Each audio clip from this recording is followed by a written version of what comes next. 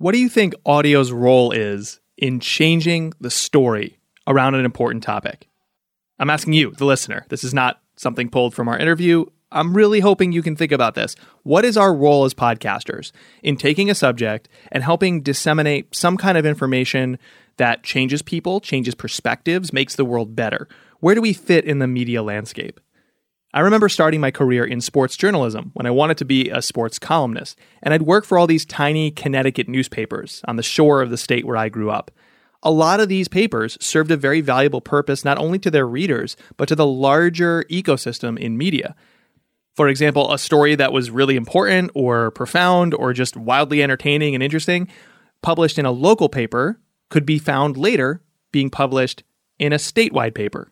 That's how they sourced some of their stories. Likewise, that state paper was often a feeder for ideas into a national paper, which might have then fed the national TV news. I think that is a great role that some podcasts might play in changing the narrative, in changing perspectives, in changing behavior, and making this world better. And the show we profile today does that exceptionally well. They are in the business of behavior change. And to do that, it's an incredibly rigorous endeavor.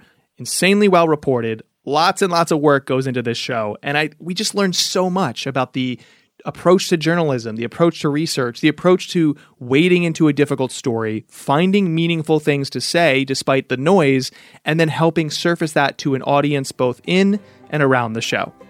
It's a great episode to listen to if you just appreciate the craft of reporting, if you yourself are trying to get better as a reporter, or if you feel that your show can contribute to a better world. I want to know how to do the things you do. A thing or two or three that only comes from you.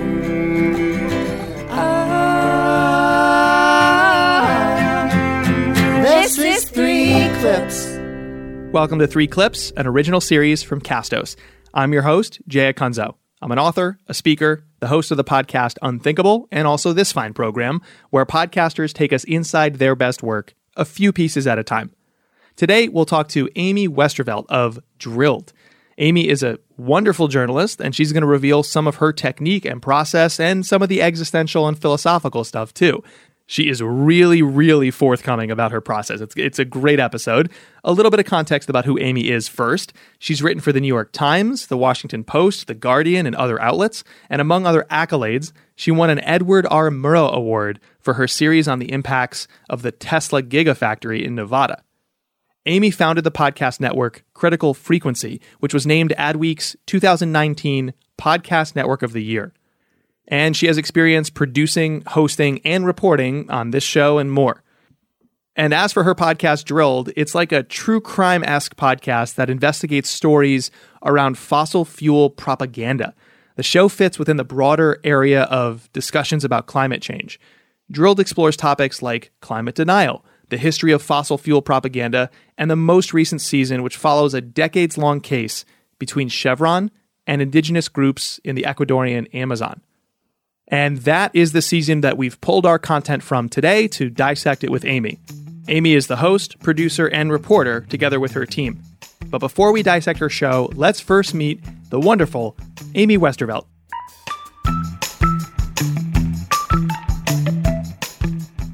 It's a privilege to talk to you because you've done and seen a lot. What still makes you really happy when making a show? I think the thing I love is I get to talk to a lot of people that don't get interviewed a lot. And they're always so excited about the work that they're doing. So I like that part. You know, I enjoy hearing people talk about things that they're super passionate about. And I really like finding these stories that really only work well in audio or like work particularly well in audio for some reason. I enjoy that kind of aspect of it because I still do print stuff too, you know, so it's fun for me to think through like, you know, is this a better story for audio or print and why? And then think about, you know, how to actually leverage audio to make it a good audio story, you know? What are the components of a story where you think, oh, this actually is a better audio story than another medium? Often like the way someone talks about something. So, and especially like the emotion that comes through in people's voices. So I think the Exxon story is a really good example where that story had been written and I was blown away by it, but it just wasn't like sinking into people's minds that much. And I thought, I wonder if like, hearing the scientists actually tell these stories would be more compelling. And I think it was, because you hear, like, there was one guy that I interviewed who had been on one of Exxon's really early climate research projects in the 70s as like kind of like a young and optimistic, recent PhD grad. And he was talking about sort of how he felt watching them, 20 years later, sort of deny all of the science that they had done together way back when. And he's talking about how he's like, it was really scary. It was really scary to watch, like the amount of money and time that they were spending to tell this very different story.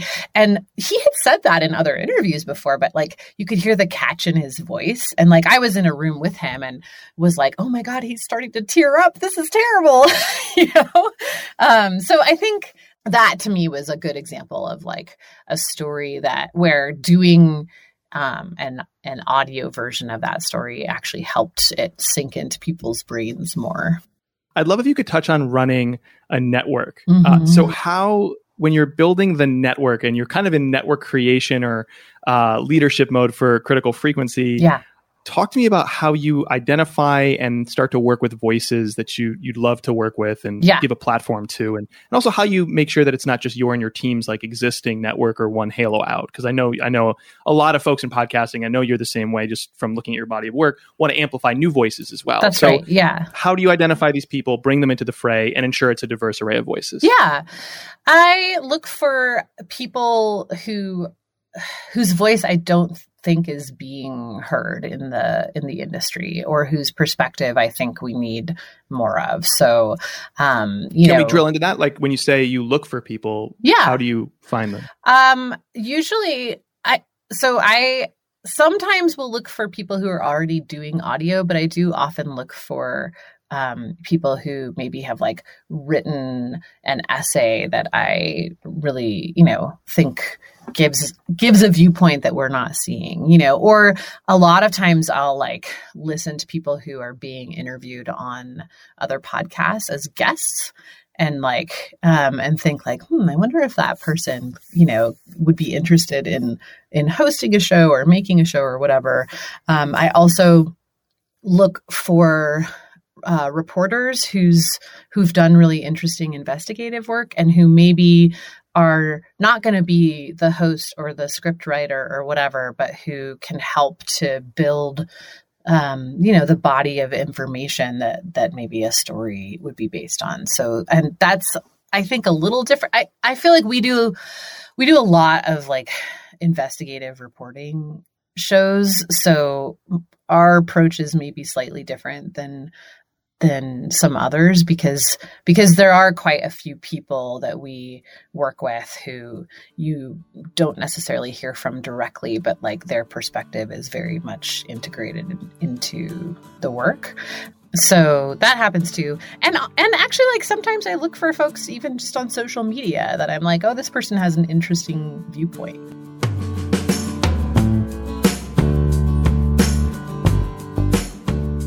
Let's get into the clips. I'd love to start dissecting the show that you host with Drilled. We're going to pull everything from the first episode of season 5. Oh, yeah, that's like become newsy again all of a sudden. So yes. I know. Sadly, because it's titled Lockdown, it's become newsy again. Yes. Oh boy. Well, this clip comes about a minute and a half into that episode, and we've just been introduced to someone named Justino Piaguaje, and he's the president of the Secopai Nation in the Amazon in Ecuador. And there are fewer than 750 members left. They're under very serious threat by COVID-19. And you've told us that they're seeking refuge in the Amazon, but that they may not be able to find clean water. And we come into this clip right in the middle, just as Justino is speaking Spanish, and then you translate for us. So let's go to the clip. Virtieron miles de barriles de petróleo. This is a video of Justino on YouTube. He's standing on a bridge over a huge rushing river, and he's saying, this river, the Agua Rico River. Long ago, when they were exploring for petroleum, the oil companies dumped thousands of barrels of oil into it. Virtieron aguas tóxicas por este río que a nosotros por miles de años nos proveía de alimentos. They dumped toxic water into this river. He means wastewater from oil and gas drilling. Into this river that for thousands of years nourished us. Yo soy testigo de cómo ha sido víctima nuestra gente. Se han muerto de cáncer, se han muerto de enfermedades. No han podido alimentarse bien y seguimos siendo así. I am a witness to how our people have been victimized. They have died of cancer, they have died of disease, they have not been able to eat well, and that continues today. In Latin America, Ecuador is seeing one of the world's worst coronavirus outbreaks, with possibly thousands dead.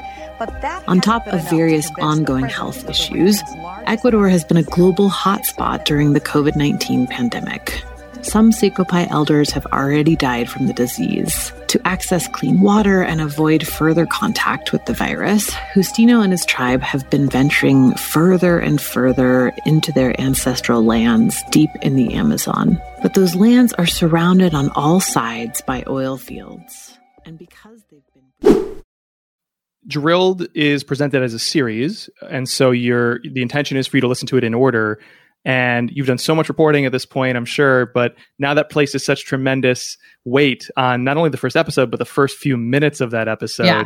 How do you approach that with your team? Oh man, it's a very long and arduous process. So I am a like hardcore over reporter on every story. I'm always like, we need more tape. We need more of this. We need more of that. So that makes it extra hard when we try to get into storyboarding.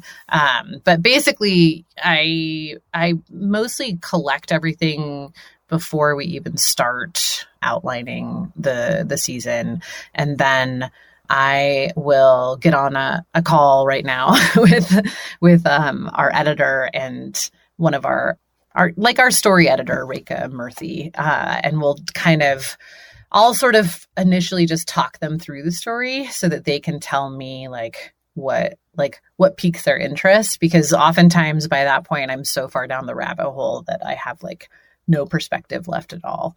And then I will make a sort of a visual storyboard. Right now I've been using this tool called Miro. I don't know if you know that. No, I always love knowing what's out there. I love it. It's like a digital representation of a wall that you're putting sticky notes on. So what I'll do is start putting things on sticky notes that are just beats or moments, and it's all still just in one big jumble. And then we'll start sort of talking through where there are themes and where there might be a narrative arc. In this season, there are a couple of characters who provide quite a bit of the narrative motion through the story. And it's also it's a case that's been going on for 30 plus years. So it's something that we can follow kind of chronologically in a way. That's not always the case with the stories that we tackle. So sometimes it's more of a docuseries approach versus, one narrative arc. Yeah. Do you rely on an existing story structure, whether developed by you and your team or, the classics like the Joseph Campbell Hero's Journey? Is there existing kind of void of content as you go to report or go to storyboard? Do you already have this outline of a structure you're trying to fill in any way, or is a lot of it felt and iterated on? Yeah, I really don't. I mean, I have, there's that I don't know if you've seen that super famous Kurt Vonnegut video where he talks about the with the man in the hole board and he's drawing. Yeah. Yeah. I often will watch that before I start reporting a news story, just to kind of have in the back of my mind, okay, but I often just sort of start doing the reporting and then see what type of story it fits into versus starting with the story structure and then trying to find a story that fits into it. So with this episode and the clip we just heard, the stakes are immediately clear, but you convey them through a single individual rather than sort of like what could seem like grander stakes, which is the news story. And you do later play a clip from a news anchor, right, talking about something similar. Why did you start with the individual point of view and then move to the like global perspective? I find that, hearing something from one person just like makes a story more immediately human and intimate for listeners. And I really wanted to start with, I wanted to start the story, with an Indigenous person in Ecuador, because I feel like these people have been, because of the way this case has progressed, the Indigenous people in Ecuador are often left out of the story. It's become all about like the American lawyer and what Chevron has done to him, or, this payment that Chevron owes to people in the Amazon. But like the people in the Amazon have become this sort of like faceless, amorphous blob,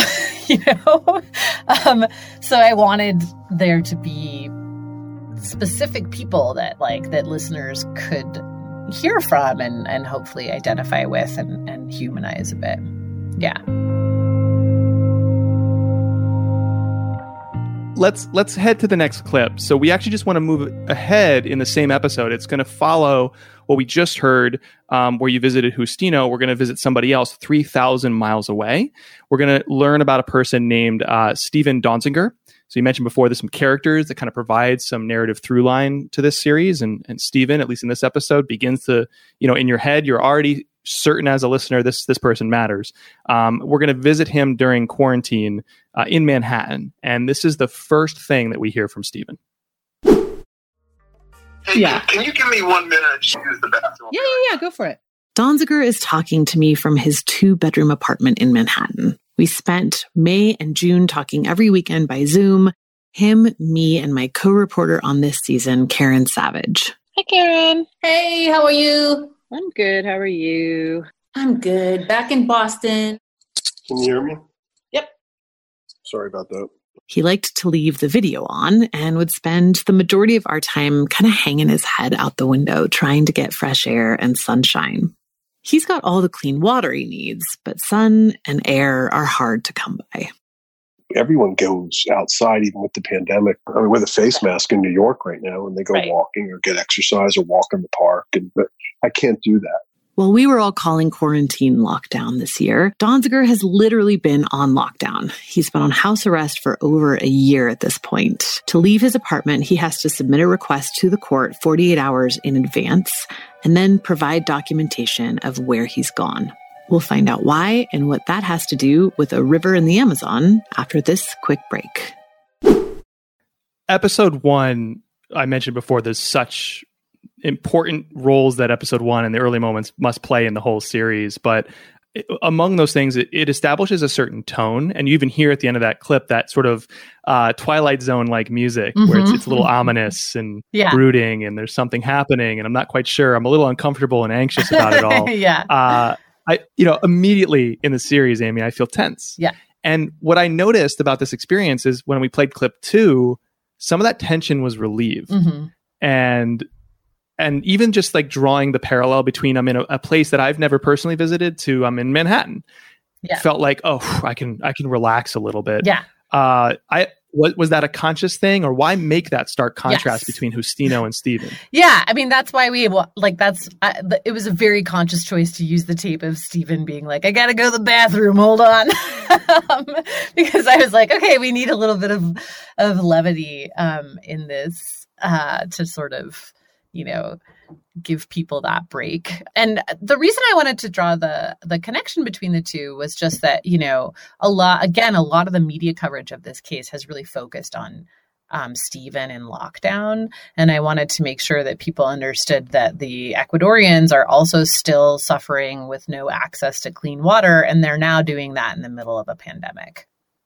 What's happened between you and your team and Steven leading up to the first moments we actually hear from them? What's the interaction or research been like? So actually we spent a lot of time over many, many weekends talking to Stephen. And Stephen, so like one of the things that kind of comes out by the end of this series is that everyone is kind of playing an angle here. And we kind of come back to, the people who are most sort of screwed over by this whole process are the folks in Ecuador who like still don't have access to clean water. And, but in that, I wanted to make that sort of an arc too, where like in the first few episodes, you're super on Stephen's side and you're like, this poor guy has been so victimized by the system. And that is true. And then you start to learn some details about him where you're like, this is not as black and white as I thought, So yeah, but we definitely had some back and forth with him where he is someone who is very good at media and he likes to control the story. And, there are high stakes here for him. Like he just got found guilty of this criminal contempt charge and he might be getting sent to jail after being on house arrest for 2 years. That's super crazy. And, I'm sure that like all of us would do whatever we could to avoid that situation. At this point, I mean, he has been like bankrupted by this case. He has lost his law license, so he has no means of really supporting himself. His house has several liens on it from Chevron. He has like definitely, whatever, shady things he may or may not have done. I think he's paid several prices for it.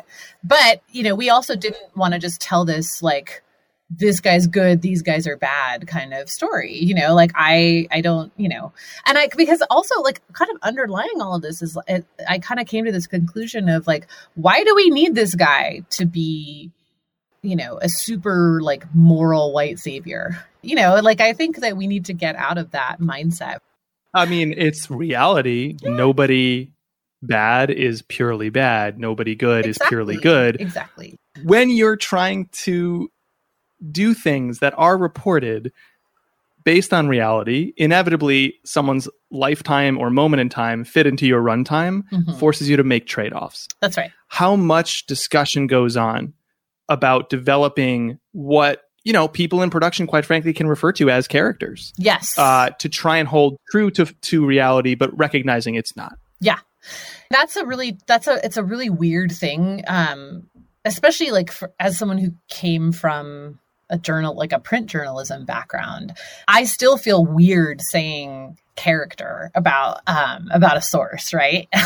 Even though that is definitely, it's like, oh, there's a clear like, central character and whatever. It's like, well, he's a real person and this story might have actual impact on his life, so honestly, like the thing I try to do is make everybody mad equally.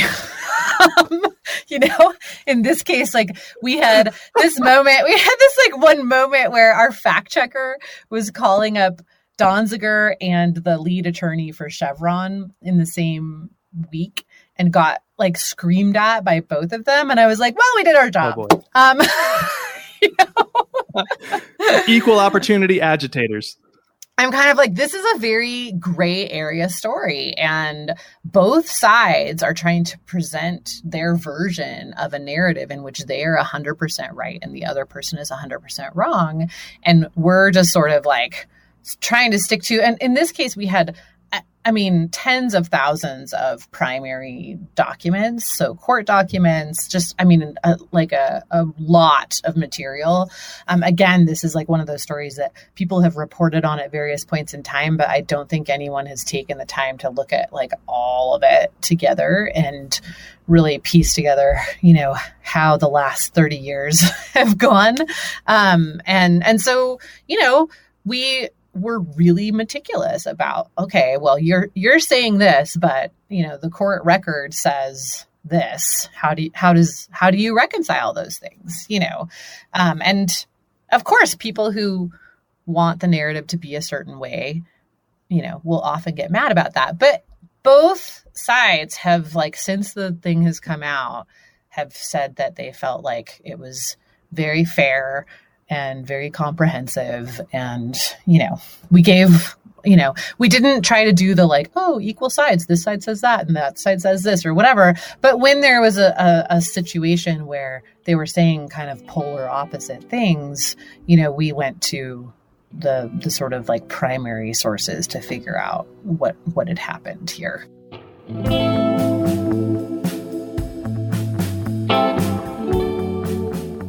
Let's move on to the final clip. So this clip comes at the very end of the episode. We've already heard why Stephen has been under house arrest, and it's the very last audio that we hear before the credits. So we know how Donziger wound up with an ankle bracelet under house arrest in his Manhattan apartment. But you might still be wondering why. Why would an oil company, as Donziger alleges, go to this much trouble to shut him down? On our next episode, we're going to get into all of that and how the heck this all happened. This is a story with a lot of different sides, and sometimes even people who seem like they'd be on the same team don't see eye to eye in any way at all. Ultimately, after reading thousands and thousands of pages of court documents and spending dozens of hours talking to people involved in the case, I think I probably agree most with this guy. Am I unmuted? Okay. Yeah, that's Alec Baldwin. Somehow he wound up involved in this case too. There's only one issue that needs to be discussed here, and that is, what is the right thing to do on behalf of the Ecuadorian people? Of course, not everyone agrees on what exactly the right thing to do for the Ecuadorians is either. To try to suss all of that out, we'll head back to Ecuador and back in time all the way to the 1960s. Come back for that. No one expects Alec Baldwin. No one ever expects Alec Baldwin, especially when you're reporting about crimes and climate. Yeah, he's obsessed with this case. He shows up at every press conference. He's obsessed. I have a feeling that he might be thinking about like making a movie about Stephen's story. Interesting. Yeah. Well, that brings me, there's a very tactical question. Mm-hmm. Then there's me trying not to just celebrate and also complain about what you just did. Because I was like, I'm already in. So let me start there because that's my want. Yeah. I'm Sicilian. So when you're born Sicilian, your blood runs to your shoulder, creates a chip that you carry with you in your shoulder forever. Yeah. Damn, that last moment was good. I just felt like I was so reeled in. Like I already know there's some stakes throughout the episode, but then you're sort of opening some more loops that you're going to close later. Mm-hmm. And so there's these important but very topical questions, right? It's like, oh, these are all absolutely questions that I could either have anticipated having or make total sense because I already had them. Mm-hmm. And then from out of left field, it's like in a wrestling match. It's like from the rafters comes Alec Baldwin flying in with like the tomahawk slam. So yeah, I have no question. I was just, how dare you do that to me? I know. I was like, oh, this is so good. Well, and also it's like we have barely any tape with him. So I was like, how can I use this in a way that's like, useful, but people aren't thinking that we're going to be hearing from Alec Baldwin like throughout the series. Yeah. Well, at that point, if the person is gold and you have little tape, you become a French chef, right? I'm going to use every part of the frog. Yes. And I got to just find a way to use him clearing his throat too. Yeah. Right. Exactly. Sing on. So here's here's the real question that might teach somebody something and not just be my therapy session. Mm-hmm. When you reach out to Alec Baldwin, this applies to every subject, but what are you saying to him that he's like, absolutely, I'll speak to you? Well, he's actually, like I said, he's obsessed with this case, and he just thinks it's like such a huge injustice what's happening both to Stephen and to the Ecuadorians that he is pretty like happy to talk to anybody about it. So he could give us like 5 minutes, but he was like, I'll give you what I got. So yeah, it depends on, like, and I knew that about him ahead of time, that like he is a huge advocate for Stephen and the Ecuadorians, and he's been part of their kind of press push and whatever too. So yeah, but there was another person in this series that like was not like that, who he's a documentary filmmaker, Joe Berlinger, who made a film about this case maybe 10 years ago. And I mean, just got put through the ringer. The lawyers for Chevron subpoenaed his outtakes, and he fought that on, First Amendment grounds, and he ended up losing that case. And they dragged his name through the mud and were like, he's not a documentarian, he's a propagandist. And he lost, probably $1 million in legal fees, a year of his life. It affected his ability to work on other projects after that. So he has never talked to anybody about this story since all that happened.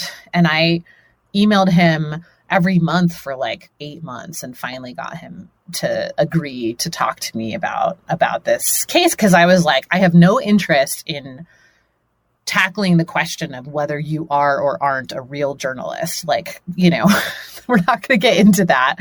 I just want to understand what, and he was fantastic. Like he was one of the best interviews that we did on this, because he followed them around in Ecuador for like 2 years while all of this stuff was going on and they were building the case for the Ecuadorians. And then he had this crazy experience where Chevron's lawyers like really went after him. So yeah. When you're following up that much, how does the message change? So you're not, I get this all the time as primarily a business podcaster. It's like trying to sell me on something. It's just following up, just wanted to check in. Well, he never gave me like a hard no. He sort of like, after the first couple of emails, he was like, everyone's telling me not to do this. My wife is like, don't you dare do that interview. And my lawyer is like, don't even think about it. But, I kind of feel like, fuck them. Why should I not talk about this? And he didn't mean fuck his wife and his lawyer, but like fuck Chevron, because he was being told, why open up this can of worms? You've already been through this whole ordeal with Chevron. Do you really want to poke the bear and like invite more, drama into your life from this case? Like it's in the past, leave it in the past kind of thing. Can I ask a question when that's the backdrop? It feels like maybe holding a bird in the hand, right? It's like, can't be too tight, can't be too loose. Exactly. When there's this hesitation and they finally commit to it, I'm sure there's a fear that maybe they would bail eventually. Like maybe you don't have sustained time with them. So what are you trying to establish or get in the first interview, knowing there might not be a second? Yes. And in this case, there wasn't. I mean, we did 1 3-hour interview. Oh, wow. Yeah. And he... so I go in kind of knowing exactly like what in an ideal world, I would want him to say about this story, and then figuring out like, okay, what can I ask to get him on to that stuff. So in this case, I wanted to know what kinds of tactics the lawyers used to sort of harass and intimidate him. Because it wasn't just that they subpoenaed this stuff. It was like they put a PI on him. They had people following his children. It was like, it was insane. And then I wanted to get a sense from him about the relationship between Stephen and the primary lawyer in Ecuador, Pablo Fajardo, because I had talked to him in Ecuador, and he often kind of gets erased in all of the media coverage that focuses on Donziger as well. And he and Donziger actually had a massive falling out at some point. And so I wanted to hear from Berlinger what the dynamic kind of was between the two of them. By the time we finally talked, we had emailed back and forth a bunch. And I think he felt very comfortable, kind of getting into stuff. And I told him too, I was like, look, if there's anything that you say that you're worried might get you into legal trouble, like you can tell me, we can't use that, or I need to restate something or whatever. So I think that made him, and I don't always do that, but it was sort of like he wasn't going to talk to us if we couldn't offer that kind of, and in his case, it really felt like, well, this guy has like had pretty like serious personal loss related to talking about this case. So yeah.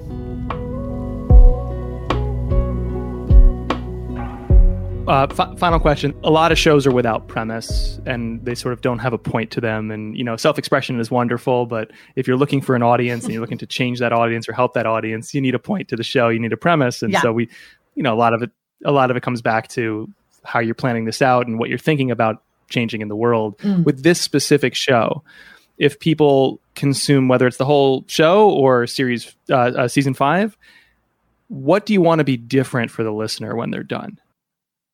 I really tried to help people understand kind of how power works in the U.S. and how disinformation works and sort of how to spot it. Because I think if more people understand that, then they might be less taken in by certain narratives that the industry tries to tell. In this particular season, one thing I had in the back of my mind was, there's a really persistent idea in the US that at some point the oil companies will sit at the table and negotiate in good faith and come up with a climate policy that actually works. And I think what you see in this case is like, look, even when they lost a lawsuit, they didn't accept that. They fought for 30 years and have probably spent as much as they owed on that settlement to bury this lawsuit, to bury this lawyer.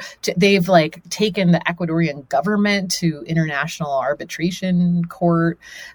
And they have really they've been relentless about it. There was a moment in this case where one of the lawyers for Chevron said, we're gonna fight this till hell freezes over and then we'll duke it out in hell. So that's their approach, and it's their approach on climate regulation too. So this idea that at a certain point they're just going to sort of surrender, it's never going to happen.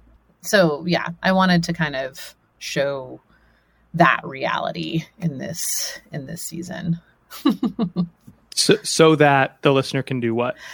I think so that the listener can maybe disabuse themselves of the fantasy that there's some kind of bipartisan compromise that includes oil companies on climate, and push for, policies that actually will get at the problem. Awesome. Yeah. Thanks for bringing this up a tick for the end in there. Amy, this was fantastic. Yay! Thank you so much. Great. I had a blast. Me and too. I know our listener will too. To say thank you, we'd like to place a small donation. We usually place it in your name to nokidhungry.org. Oh, that's great. Is there a climate foundation you'd like us to place it into instead? No, that's fine. No Kid Hungry is great. Cool. Yeah. So for nokidhungry.org, we'll place a small donation in your name Thank as a way of you. saying thanks for coming nice. on the show. Yeah. Thanks for the work you do. Yeah, thank you so much. This was fun.